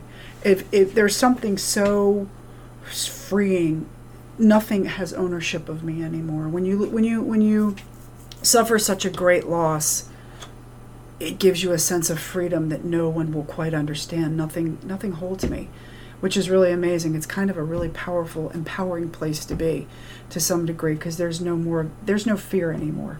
You know, I'm going to write a book. It's going to happen. It might not be Costa Rica. I was going to say, I know you have the website for it. I actually started a book. I followed, because I wanted to try the traditional ways first, just to test myself. So I did actually send a book in November to a publisher, but I did it their way, because I forget what it's called now, believe it or not, because I just can't retain all that. It's something nonfiction, where it's about when you're writing more about your own personal experiences rather than, you know, there are doctors that write on subject matter and whatever. But I did submit it to I did the research on literary agents and who to submit to and all that. I never heard from them, which is fine. But I wrote the first 2 chapters. And I have contacts for you. Yeah, and so, but anyway, it's totally a book about, it's part me, but it's part the whole spiritual. It's a teaching book. It's a balancing about, you know. I started the one website that you sponsor, Speaking in Spirit. Right. Speaking in Spirit. That's it. Right. That part of it. So it's kind of interesting. But have you started on the second book yet? Oh no. I'm trying to figure out. It's hard for me to start on a second book when I'm just now pushing. Like, I'm out promoting, talking about this one all the time. But I do want to get it in the works like right away. So I was just looking at. It's funny. I was online looking at flights yesterday to Moab, Utah. What is it called? That word again. Kairos. Kairos. Kairos. See, I think that second book in your Kairos, you you can set it up, but it's going to happen when the same. You run, and then you sit and face it, and when the next one. It'll just happen. Chasing a Flawed Son. Sorry. That's all right. Go ahead. The title came because I have seasonal depression. I get very depressed when summer ends and fall comes. It's a beautiful season. But I go through. I used to get in trouble every year in October. I say in the book it was a running joke with my family. Like, are you going to get locked up before your birthday or not? Because my birthday's on Halloween. And that's why I go away so much in the wintertime to these tropical countries, because I need, like, the sun. I chase the sun. It gives me, and I say in the book, it gives me warmth, security, fulfillment. I feel wonderful in the sun. There was only one other thing in the world that gave me those feelings, and that was heroin. And heroin was my flawed son. It burned me alive. But I'm also the most creative in that period of time in October, and the anxiety and depression or something brings out the creativity in me. So that's when I wrote this book, and that's when I want to start writing the next one. So that's why I'm looking at tricks. About being in touch with your lower self that brings out your most creative self. It's like that way with musicians. The best albums, the best music that's ever written is written in basements and people are poor. And somehow when you reach that the worldly. There's a difference between a universal life and a worldly life. And the worldly person is the one chasing human things, chasing money, chasing all the things that give us gratification here, versus the universal, which is chasing all of the things that give your spirit, that feed your soul and your spirit. Which are those things? But you're chasing a flawed son. I was raising a flawed son. SON. You know what I mean? We joked with my parents and said they should write a book, Chasing a Flawed Son. Right, exactly, right. Because it's just, but it's perspective, and I do think what people want, things they're connected to, or things that they relate to. And one of the things that the heroin, the epidemic, has done, bringing these stories into light, is it's bringing us closer together, and it almost takes a tragedy. I mean, look at how we were with 9/11. I don't think our country was ever as strong or as close, tight-knitted as it was then. And we start going back away from ourselves. So it's almost like what used to be physical epidemics, plagues and disease that used to knock people off. Now what's coming is almost by our own hand. Yeah. You see, I mean, in the way, and it's bringing us back together in the sense that it's opening that dialogue, it's starting that let's be real, and it's almost bringing us to the lowest. We are afraid as humans to exist in the lower end of who we are, but it is quintessential to becoming who we are. And so, it's almost good to some degree that the addiction and these things that are pulling us back down to where we need to be to evolve and grow spiritually as beings. Because there's nothing, there's no reward in that person sitting up there in that $1 million home serving himself. That gives to nothing. It speaks to nothing. He's touching nothing. You know what I'm saying? Now, if in that the byproduct of that is that you've created 1,000 jobs, or you've helped, there's a difference. There's such a difference in how those things all come to be. And the what you evolution of the human psyche and soul is apparent in everything I see. In spite of the pettiness we see in the media and the squabbles all the time and everything, I'm watching the world, like just with this addiction thing. I've had the wardens, I've had sheriffs, judges, all kinds of people reach out to me like, wow, your book was this, your book was that. In the 90s, they weren't reaching out to you. Number one, they wouldn't have read the damn book. They wouldn't have wanted nothing to do with it.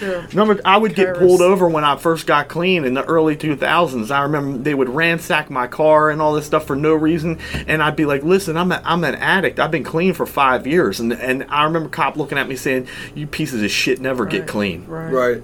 And, would say stuff. Now, that mentality is for the most part gone. Like, the difference between when I was getting high in the 90s and the awareness and the sympathy or empathy, whatever you want to call it, nowadays for addicts and understanding and the way that people have come together, it's... But then there are people that are, like, I get really frustrated with people that are using it as a platform. See, this is where I get anti-politician, because it is the people that are serving the people. People are running with these platforms to get elected and serve themselves.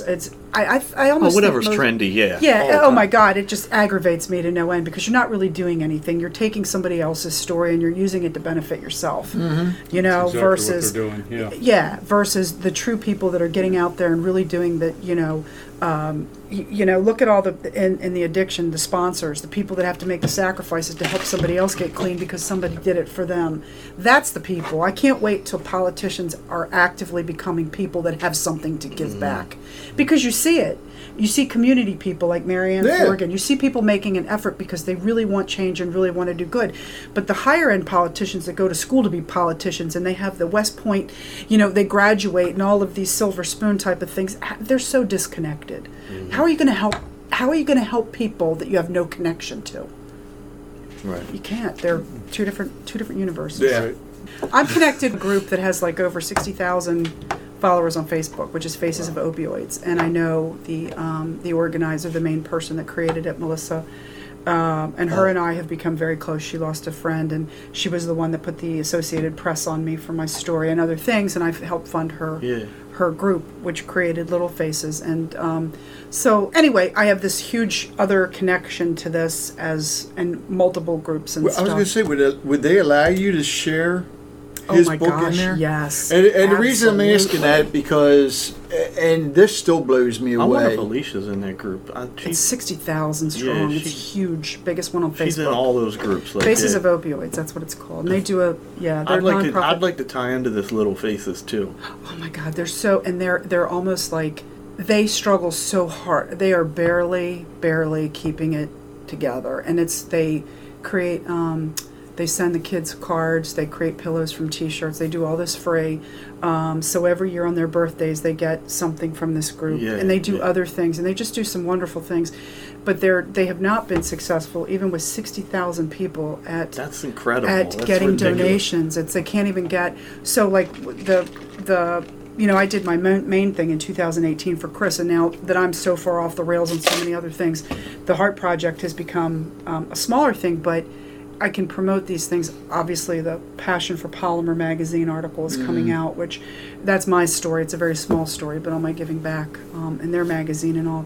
But the Little Faces really needs some help as far as sustainability. They've been around since 2018, and it's called Little Faces, and they have some limitations because of children. As far as their visibility is a little bit less. It's from in the group of Faces of Opioids, but they can't publish. They have to get permission to publish, and that was a blessing to me. Somebody sponsored my granddaughter the first year out. It broke my heart, and when the cards show up, I get all, because she knows her dad through memories. Oh, are you familiar with Rage Against Addiction at all? Absolutely, yes. We go and we. Do you have them on?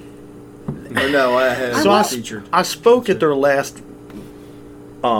The walk, the 5K that they do every year, which is huge. I mean, it was like thousands of people there this time. Right. I got up and spoke there, and so she just asked me to do sell books and sign books and speak at the upcoming Crab Feast. It's like September 6th, 6th-ish. Are you familiar with GRASP, which is Craig and Tina's group from Mount Zion? Alicia, my fiance, is very involved with GRASP. Okay. Yeah. Yeah, it's pretty much in Harford County. It's all about the September 6th. I can't believe I remembered that. 6 to 9 p.m. $30 all you can eat crabs. It's a pretty good deal. Yeah, that's the kind of stuff that has to get out there because she just messaged me this morning and said she needs help selling tickets. So here I am. I'm in the group and I didn't see tickets. What's your goal with the book? What's your hope? There's a couple different goals. I think I've already met my major goal. I said if it changes one person's life, then it was done. Yeah. You know what I mean? Then it was worth it. What would I like to happen? Mm-hmm. I would like to have it international, and I would like to make money. I mean, so I have. I would like to be a full-time author and sit in another country and write books. That's my dream. Yeah. But reality is, if I make my money back that I invested in the book, that's a miracle in itself. Right. It costs $11,000 to get the book, and that's not counting a single printed copy. That's editing, copy editing. Mm-hmm. It's a 450-page book. It's $180,000 word book, and they charge per word to do stuff, and it breaks. It's not cheap. It's very. I couldn't believe how expensive it was to write a book, which I guess. Yeah. And then the return. As an author, I couldn't believe, like with a typical publishing company, if your book sells for $15, you make like 25 cents a copy. Right. That's insane. Yeah. I thought, because they were like, if you self-publish, you get about 70% royalty. If you traditional publish, you get 10%. So I'm like, well, then I'm going to self-publish, and I'll promote it myself, and that's what I'm thinking. And, difference is if it's published professionally, they put more out. I'm thinking 70% royalty means if I sell it for $15 and I make $9. Mm-hmm. When in reality it means I make $9 minus the print cost, $6.50. So on a $15 book, I really make $2.50, which means I have to sell 4,500 copies just to make the investment back that it cost me to make the book in the first place. I might like to do something with him at my store. I might like to tie in.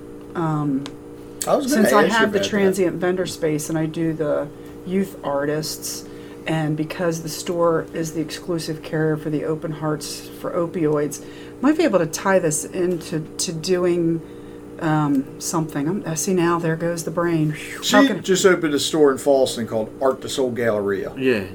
Where she has basically all these different artists. Well, it's a multi-element kind of a business thing, and I don't know about you, but as soon as you come up with a great idea, everybody wants to copy that. Oh, so now I've got my God. Did you see there's one opening up in Westminster? They even have a dragonfly logo. That bothered me a little bit. I'm like, okay, just be a little bit more original. But anyway, of course, it's about sales, which is, I now have 59 artists in consignment and other things from Italy to Edgewood, but it was the three other elements that tied into this, one of which is the giving back, so that it's a monthly event that we do some type of fundraising or promotion that benefits the community.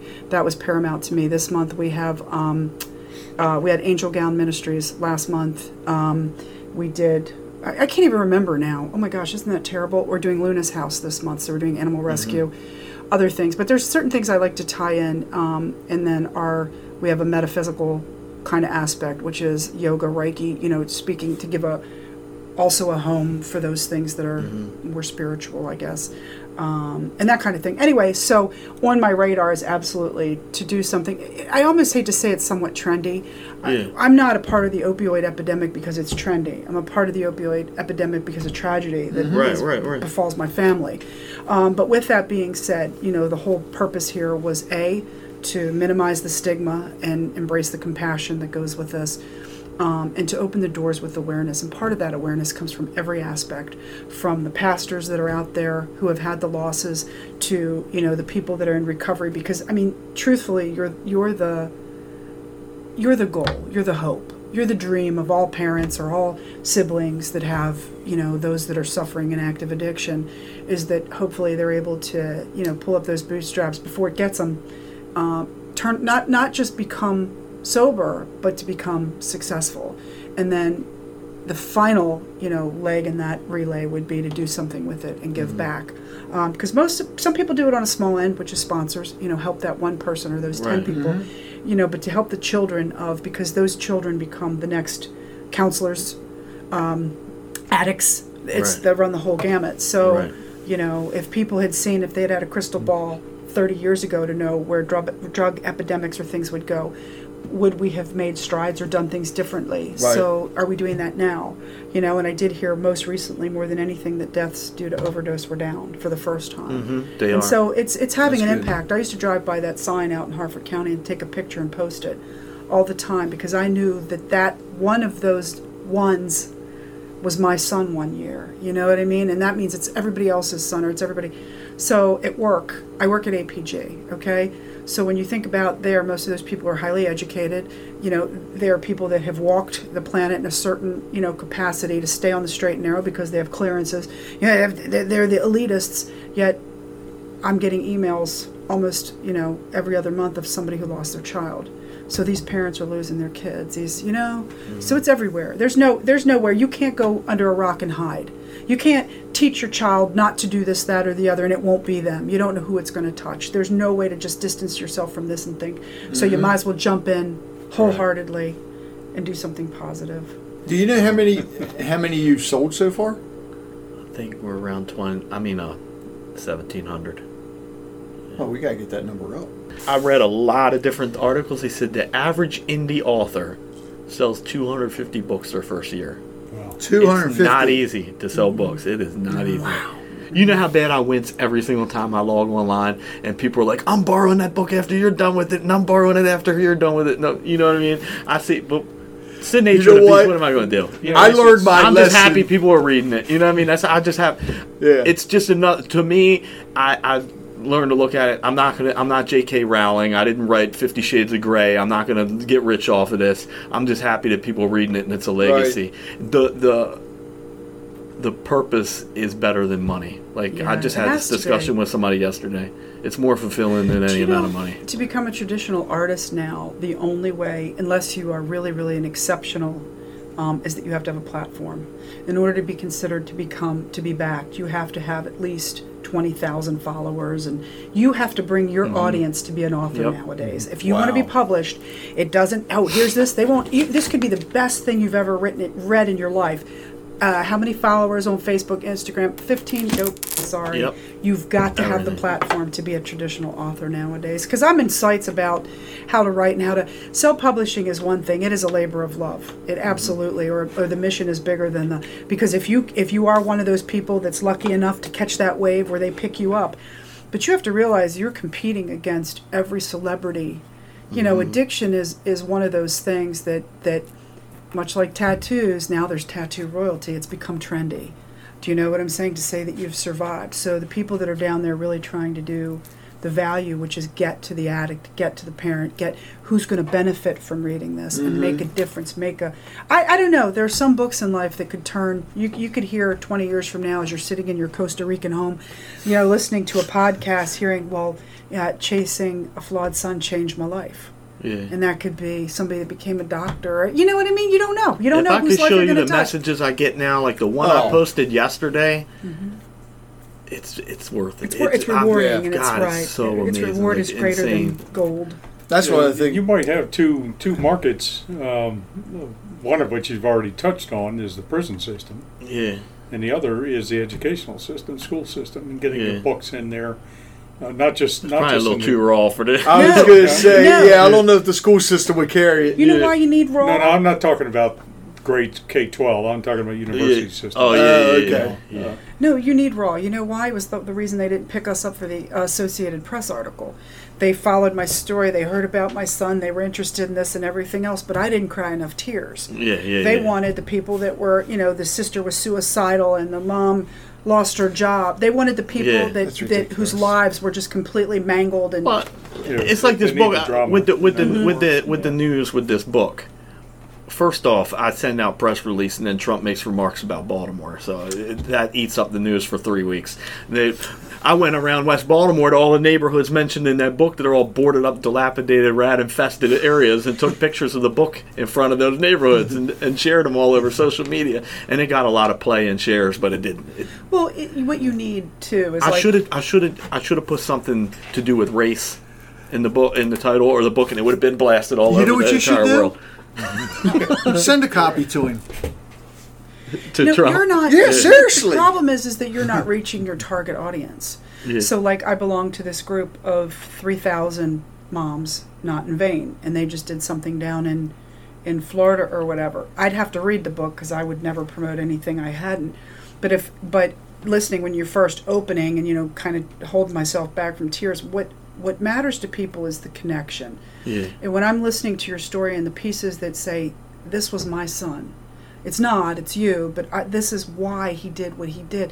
The peace, if what you can give someone is peace of mind or recovery, that's your target audience, because that's really who the book is written to. And you had said from the beginning it's about the parent, you wanted to get the parents.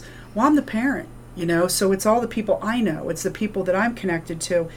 Who does that book need to go to? I give people the hearts I make, because to me, why did I make a heart? It is because I wasn't giving somebody a gift of a polymer clay heart. I was giving them a gift of understanding. I was saying, I feel you.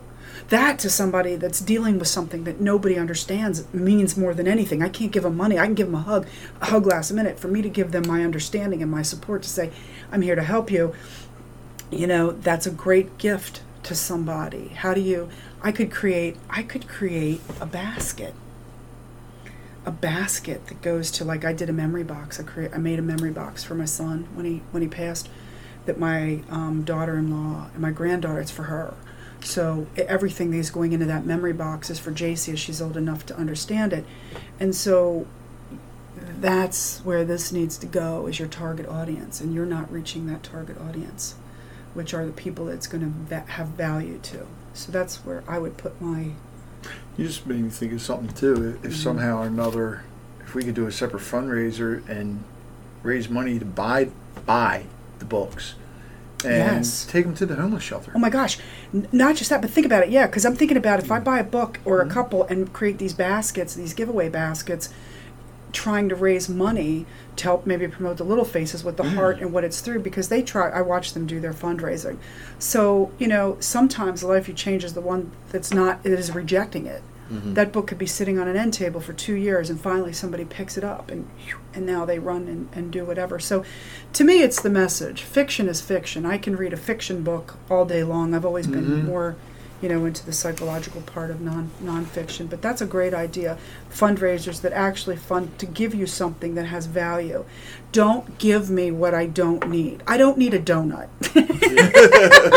Obviously, I've had too many donuts. Well, and the thing is, because I think I've got plenty of books to donate to. The whole idea, though, is to get it built up. That's let the people. That's one of the. I felt in a way when I started reading the book, because I'm reading it on the Kindle Fire. And I'm reading, I was like, in a way, I started feeling guilty. And I guess from having other authors on and what they, how they don't get a lot of money from book sales, but that is, what they're getting it from. It's like, I got to go buy the book. So when I went and bought the book, then it was her mind. Amazon has the Kindle thing. Do you do? But that's what I got what's through. Back is investment. But through Kindle, it was free. Right. Yeah. Oh, it is? Well, on the if you have the Amazon monthly Prime or whatever, you still get paid off of that though. Oh, That's you do? good. Okay. They pay you by how many pages are read. Oh, so I've really? had like 98,000 pages read. Oh, It breaks down to something. Yeah. That $98,000 might break down to $$400 or something. I don't know. Is it on Barnes and Noble Barnes too? and Noble, yeah, they've got it in the store too. They have got it in the store. What about other stores that carry books? I went to all the small book retailers in the area and told them and presented them with the book, and they don't carry it. I don't know. They say they'll look into it, and they never do. So I don't know. Amazon, Wow. Barnes and Noble. Well, you need somebody to carry it that they emulate. Then all of a sudden everybody's going to want it. So you'd be surprised at how a little thing can become a big Barnes thing. and Noble has it on their shelves. You walk right in and get it. Yeah. So. What about the grocery stores though? Oh, I don't know. I don't know what it takes to get in there. I notice if I Google Chasing the Flawed Son, I notice that it comes up on Walmart. Walmart, you can get it through Walmart.com, but in order to be in those kind of stores, it's got to be a #1 bestseller. Right. Yeah, right. To become a New York Times bestseller, you have to sell 9,000 copies in a week. Yeah, but God, when you told me that, I was like, what? Yeah. Well, And now you're saying, independent writer could be 250 copies in, a year? Yeah, that's the average, they say. that's why they want you now to have a platform. Yeah, They're which is the banking- only reason I've sold 1,700 copies is They because have a platform. Yeah. of my following. Man. Well, we're definitely going to get more. Yeah, there are more people going to buy it. So I have had people from like Minnesota and across the country that have randomly found it and messaged me like, "Wow, this did this for me." So that's getting somebody outside the local area to tell me that they read it and they touched them. That's like huge because I know I have access here. I want to do book tours in Europe and India. Any excuse I can get to have to go to another country, I'm there. do they have it in Costa Rica? Not yet. A few people have it in Costa Rica. I don't have it. I actually, it's funny because I filmed an episode with Telemundo. Out of all the media resources that reached out to me, Telemundo Really? was the only one, and they filmed an hour-long documentary on me. Wow. It's supposed to air in the first week of September. I'm interested to see if it actually does. Wow. But they wanted to cover the addiction aspect, the nonprofit aspect, and the business aspect. Put together a press release about that. We'll see if it airs. We'll see Who's if your it press actually release airs. or going not. to, though? I don't Huh? Yeah. Who does what? Who does The Telemundo? press release going to. Now, when you talk about press releases. Oh, well, There's just companies online. I think PR.com I is paid one. several $100s to a company, and they supposedly sent it out to all these places, and they showed me a generator report of where it was sent out. But nothing. What's funny is if you Google Chasing the Flawed Son, the only place that it shows up, Yahoo Finance Really? published it. Wow. So that's what one of the things that irritates me about when I started Harford County Living. All I kept looking for was good news, and it was hard to find. Oh yeah. And I mean, a lot of people still don't know about it, but It's got to be violence or race related or politics related. Yeah. Those are the only three. People Anything that's going to cause fear or arguments amongst people. Those are the two things. That's the drama and juice they want. I'm not expecting them to pick up the story just because I wrote a book. I'm not expecting them to pick up the story just because I'm a recovered addict that I wrote a book.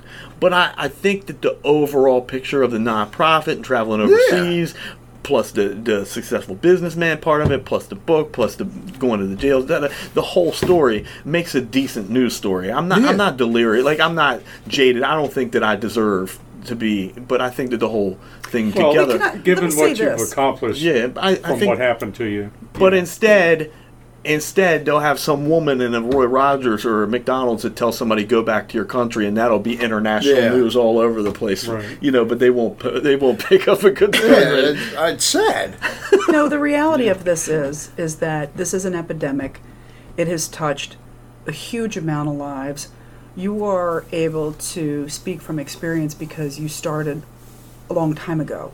Okay, so there's a difference with somebody that has 2 or 3 years of experiences versus your 18 years of sobriety and the pitfalls that's had and how that affects the overall outcome or the end of this.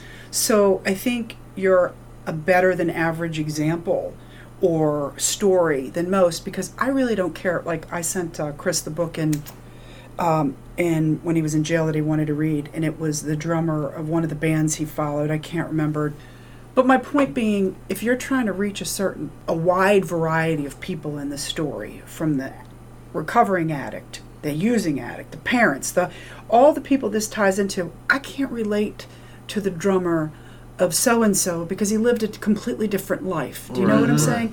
So the value in this book is the longevity. Okay, the true experience from beginning to end. So that's why this is going to have more value than some celebrity that writes a book and shares his experience, because drugs run rampant through the music industry and everything else, and but they don't share the same reality. I have nothing in common with Kim Kardashian. Okay, right. I'm just saying, and while she is she's a role model and to everything else, I'm never going to connect to that story because it's never going to be me. Right. We used to have a joke in my marriage that Chris Cornell was my hall pass. Because why? Only because I'd never really meet Chris Cornell. Do you think my husband would sign up for that if he was actively in my life? Of course not. So the point being is that I, as a mom, have a lot of questions I'm never going to have answered. Never, because that chapter closed. So, that's what touched a nerve for me in the beginning of this. It says, okay, I'm going to read this now because maybe I'll get some insight, and maybe that insight will be healing. Who's going to give that to me?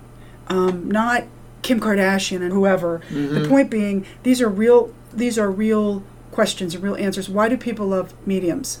They love mediums because everybody's lost somebody.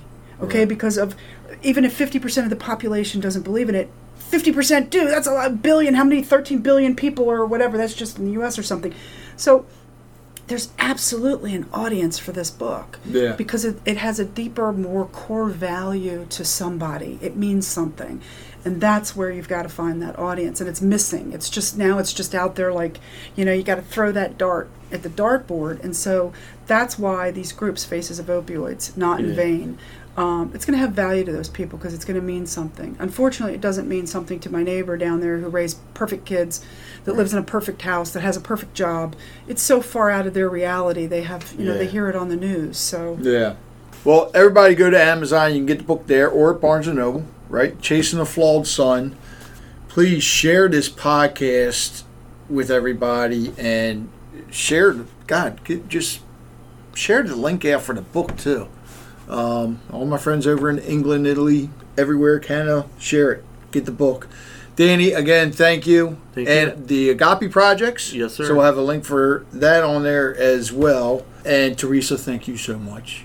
Oh, you're welcome. And we're going to get you out for some book signage too, man. I want people to get this book. I mean, like I said, it's one of the best ones I've read so far. Once again, if you want to be on the Harford County Living Show, it is free to come on. Just contact us at podcast@harfordcountyliving.com or call 443-982-0250. And as a matter of fact, what I'm going to do, for somebody, if you want a chance to win a copy of Chasing a Flawed Son, just email special@harfordcountyliving.com and put in there in the subject that you want to win Chasing a Flawed Son. And out of all the entries that come in, I'll do it for the whole month of September. And at the end of September, whoever wins, I'll go ahead and you will have a copy shipped to you. So, well, actually, isn't heroin awareness or overdose like the 30th or 31st of August? Yeah. It's coming up, actually. I'm just going to Google that. September Yeah, but is this the whole one- awareness month. Yeah, now. which is but this won't be interesting for 2 weeks, so. No, but I'm just saying you kind of tied right into Oh, I knew that. That was my plan. Exactly. Thank you for listening to this episode of Harford County Living. You can actually go to harfordcountyliving.com and click on podcast, and from there, click on the episode, and there are links to our guests and our sponsors, and I encourage you to please visit them. Again, that's harfordcountyliving.com and click on podcast. Also, you can subscribe to the podcast from there as well. You'll also see a banner there that says Buy Me a Coffee. And if you click on that, you can make a contribution to the Harford County Living Show so we can keep this going. You can do either monthly or you can do a one-time fee. And what we're going to do at the end of each episode is mention all of those that have contributed so far. And so far, the ones that have made a contribution through Buy Me a Coffee are Robin Burke, Lyle Garrity, and you've heard him on the show several times, Carol Garrity, Rhonda Erb, who was actually listening up in Canada, Kathy, Cindy Skilton, Natalie Forrest, someone that's anonymous, of course, Malgorzata Baker, and we have a monthly supporter, Recreating Wellness.